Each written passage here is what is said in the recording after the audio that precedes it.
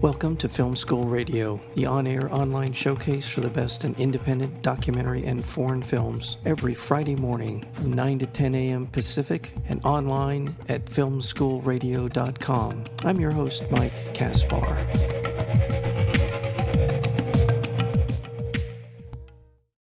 Vienna, 1938. Austria is occupied by the Nazis. Dr. Joseph Bartok is preparing to flee to America with his wife Anna when he's arrested by the Gestapo. As a former notary to the deposed Austrian aristocracy, he is told to help the local Gestapo leaders gain access to their private bank accounts in order to fund the Nazi regime. Refusing to cooperate, Bartok is locked in solitary confinement. Just as his mind is beginning to crack, Bartok happens upon a book of famous chess games. To withstand the torture of isolation, Bartok disappears into the world of chess, maintaining his sanity only by memorizing every move. The film is called Chess Story, and we're joined today by the writer and director of this wonderful film, and that would be Philip Stüssel. Philip, welcome back to Film School Radio. Thank you. Good to be back. Yes, and why did you decide to adapt Stephen Zweig's novella into a film? Well, it's a fascinating little book. It's just about 100 pages, so it's a short novel, I'd say. And over here, you read it in school. It's one of the classics about the dark times of Europe. I read it when I was like 15 or so, and it sort of never let me go. It's sort of one of these books that you read, and it always stays with you because it has such a mesmerizing, hypnotizing, dark secret about it. So I kept thinking about it, and it was sort of part of the books that were important for me, and I carried all through the years in me. And at some point, there's some producers came along and say, well, we want to do a new adaptation of it for cinema. And I was sort of skeptical at first because I felt like, oh yeah, the book is great, but it has a very internal story. It's a very psychological story, and there's a lot of, it's told from the perspective of the hero. So we read a lot about his thoughts and feelings. That's sort of necessary. Not, it's a great novel, but it doesn't necessarily give a great storyline for a movie. But they had this idea that the ship, which is in the novel, is sort of one of the narrative levels that are taking place in reality. Is in their version, they had the idea to adapt it in a way that the ship would be just a escape dream of the hero that is locked in the Gestapo jail. And that felt so striking to me, and so much also in tune with the atmosphere of the novel, that I felt like, that really makes it a cinematic journey. So I was really excited from the beginning on this project. Did you have any trepidations about taking on a project that was so familiar to so many people? Well, yeah, I mean, there's some old movies from the 60s with Kurt Jürgens, the great old actor, German actor. And it's a very sort of theatrical movie. It feels very sort of like a literature adaptation, close to, a stage play. And I felt, there's a still, it's okay, the movie, but isn't like a great classic in a way that you feel like, oh, you should never do that again. So, and I felt this sort of idea of telling the whole story really from the single perspective of the hero, and basically joining him on his way into madness. That made it a really cinematic approach for me, because you could play with all the the questions of what is real, what is not real, how do we override our trauma in our dreams or our fantasies. So it felt like you could make it a surreal and very intense experience for the audience. And obviously, like these days where TV is so strong, you wonder what are the stories that are still, which need the big screen. So, and obviously, if you go in a dark movie theater and you expose yourself basically very vulnerable emotionally to a story, like a story like that would really take you and grab you and never let you out until the movie's over, feels like one of the materials that feel feel right for the screen, for the theater screen. One of the ways in which you heighten the tension over the course of the film is going back and forth between different elements of the story, different things that you were talking about in terms of what's real and what's not real. And it continues to intrigue me as a viewer. It becomes a bit of a detective story, trying to piece together what it is that we're trying to get to. And it keeps me as a viewer intrigued by what's happening and how is it all going to fit together. What were your intentions? It's an interesting question because I spend a lot of time with development, and obviously when you tell a story and you write a screenplay, you stick to certain rules, and you know what you want to suggest or tell the audience at what point or what story beat. And if you construct a story that is almost like a dream, these rules doesn't help you too much. So it's interesting because when you write it, you wonder, like, at what point of the story would you give the audience what hint, and at what point of the stories you want to make the audience understand or have a reveal, etc. And that is quite difficult to figure out. Interesting enough, I mean, in the end, like making the movie, it was almost like a guess, and you would sort of deal with the fact that some audience that it is more sort of film aware, they would get the secret earlier than others. And then it was a bit of a drag that when we finished the editing and we wanted to do test screenings, like all of the country was locked, so you wouldn't be allowed from the pandemic. You wouldn't be allowed to have a test screenings because you couldn't get people to get in a movie theater because they were all closed. There was a lot of strict rules. So in the end, we didn't make enough. Didn't have the chance to do test screenings to really figure out what the audience would get at what point. And now, when the movie was released, it was interesting that some people would sort of, get the secret very early, and some would get it very late, and some wouldn't get it at all. So it's interesting that you have a movie that has very different perceptions in the end, which is kind of weird because as a filmmaker you always want to sort of you want to control your audience in a way. But this movie is a bit different, so I'm kind of used of the fact that people would, after the movie, people would ask certain questions where you feel like, how different can you watch a movie? So that's an interesting part. Yeah, well, it's interesting that you put it that way, because in some ways the way that the film unfolds is a bit of a chess game in and of itself. You move some pieces around, you give the audience, some clues or some information, and it becomes very cerebral on that level.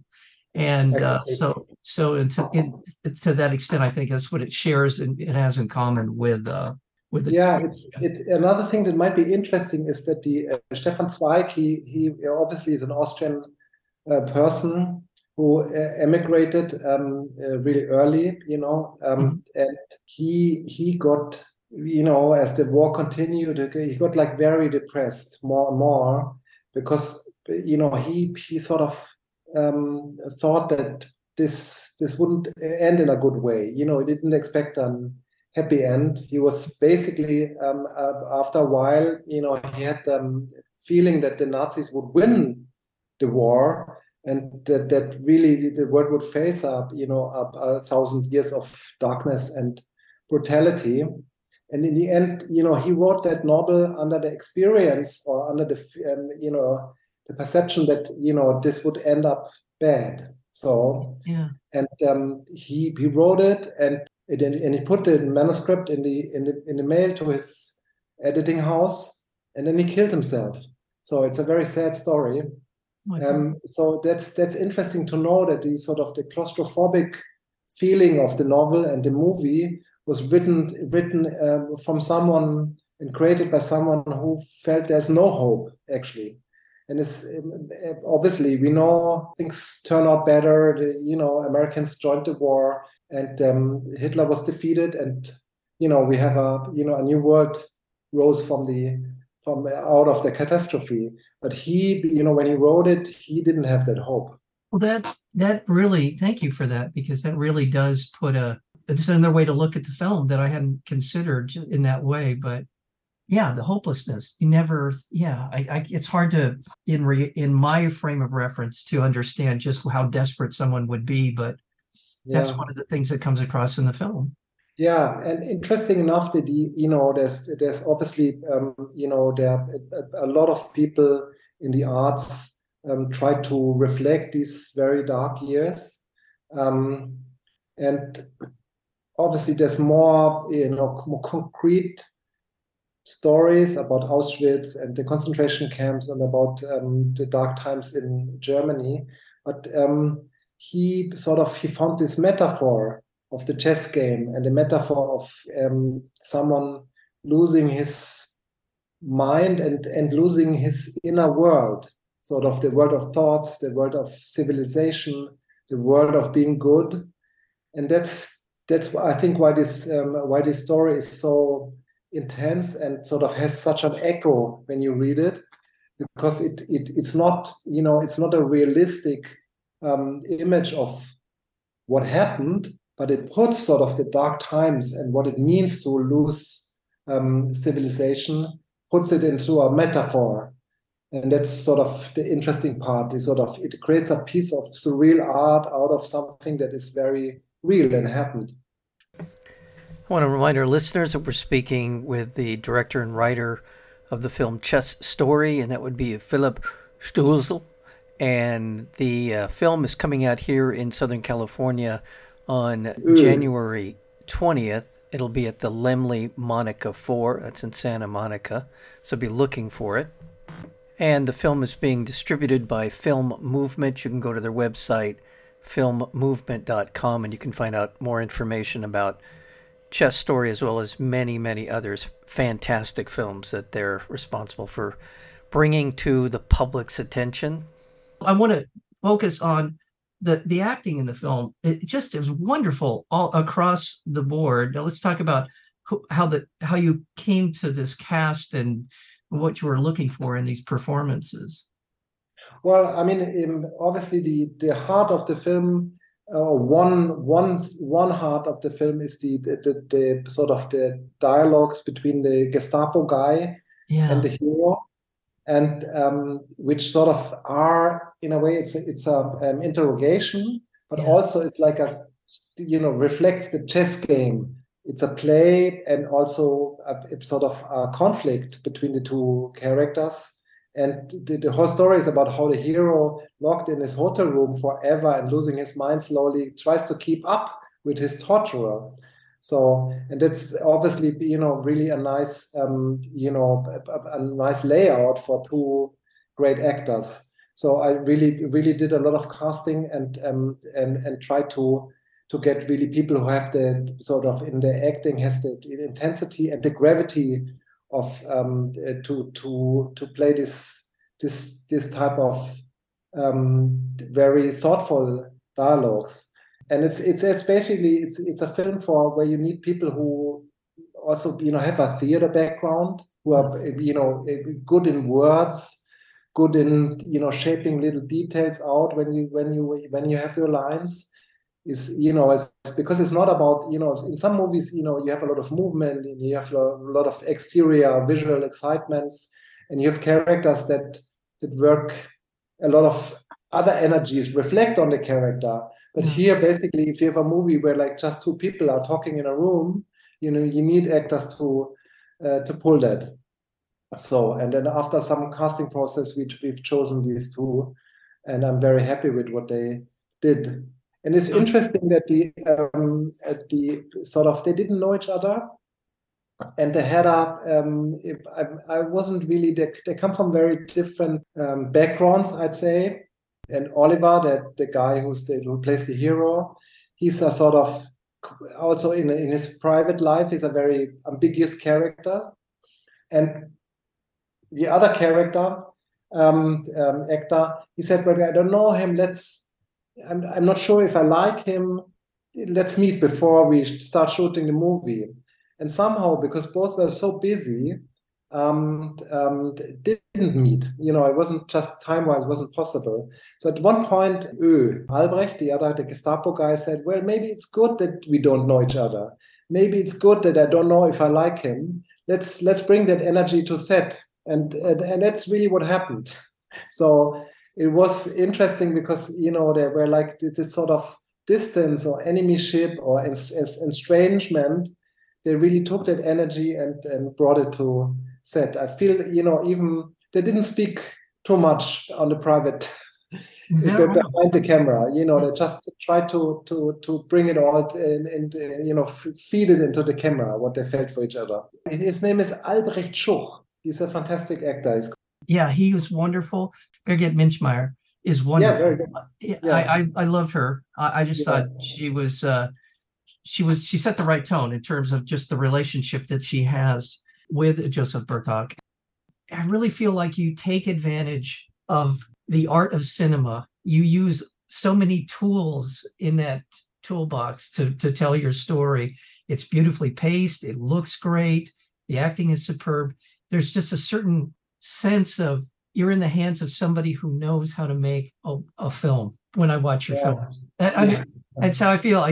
When I was watching this, I was thinking it's just down to the details and everything else. It's just a really well done film. And my congratulations to you for that. Thank you so much. I actually, you know what? I mean, I feel the same because I feel like cinema is such a art of many people and of many tools and many languages that sort of come together like an orchestra. I love if like all the elements play together well. That's my goal always. No, that's beautifully said, and that's how I feel watching it. The lighting, in particular, I was really impressed with the lighting in this film. Being too much of a geek when I mentioned that the lighting was spectacular. No. It's interesting. I do. I work with Kinas. This is the second movie I did with him. But I do also work with a graphic novel artist, and we actually did the whole movie as a graphic novel before. Oh. So, I love to sit down for months and draw stuff. So it's kind of interesting that, on set we do partly then do other stuff, but even first of all, I feel the storyboard is an art for itself, and it's nice to have that time apart from the rush of the film set, where it's always about time and not enough time. It's nice to sit down just with pencil and paper and nail it and feel the movie out. Yeah, that part of the film is a masterclass as well in terms of just the look, and they all have their own look in the film. Whatever part of the story we're in, it tends to carry over throughout that part of the story. So yeah, it's also quite, I mean, to be, when you have like these sequences where he's just alone in a room and he's, you want to tell how time passes, how he transformed into, more and more like into an animal. That's really something that's purely visual storytelling. It's nice to feel it out in a graphic way first. I even did edit storyboard images beforehand, just to feel out these sequences where he's alone, just to check out, is it 10 minutes? Is it 5 minutes? How long do you need? What type of images do you need to tell his loneliness? And this, how do you tell a feeling that you're locked in a room and nothing happens for days or weeks or months and you lose the sense of time?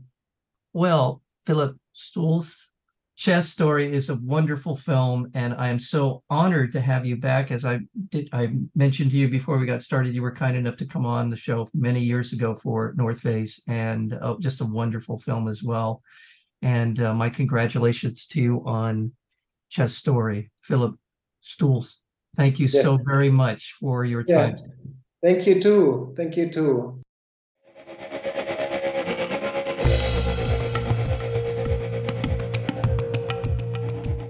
You've been listening to Film School Radio, the on-air online showcase for the best in independent documentary and foreign films. You can find out more about the program at filmschoolradio.com. I'm your host, Mike Kaspar. Thank you for tuning in, and we'll see you next week with another edition of Film School Radio.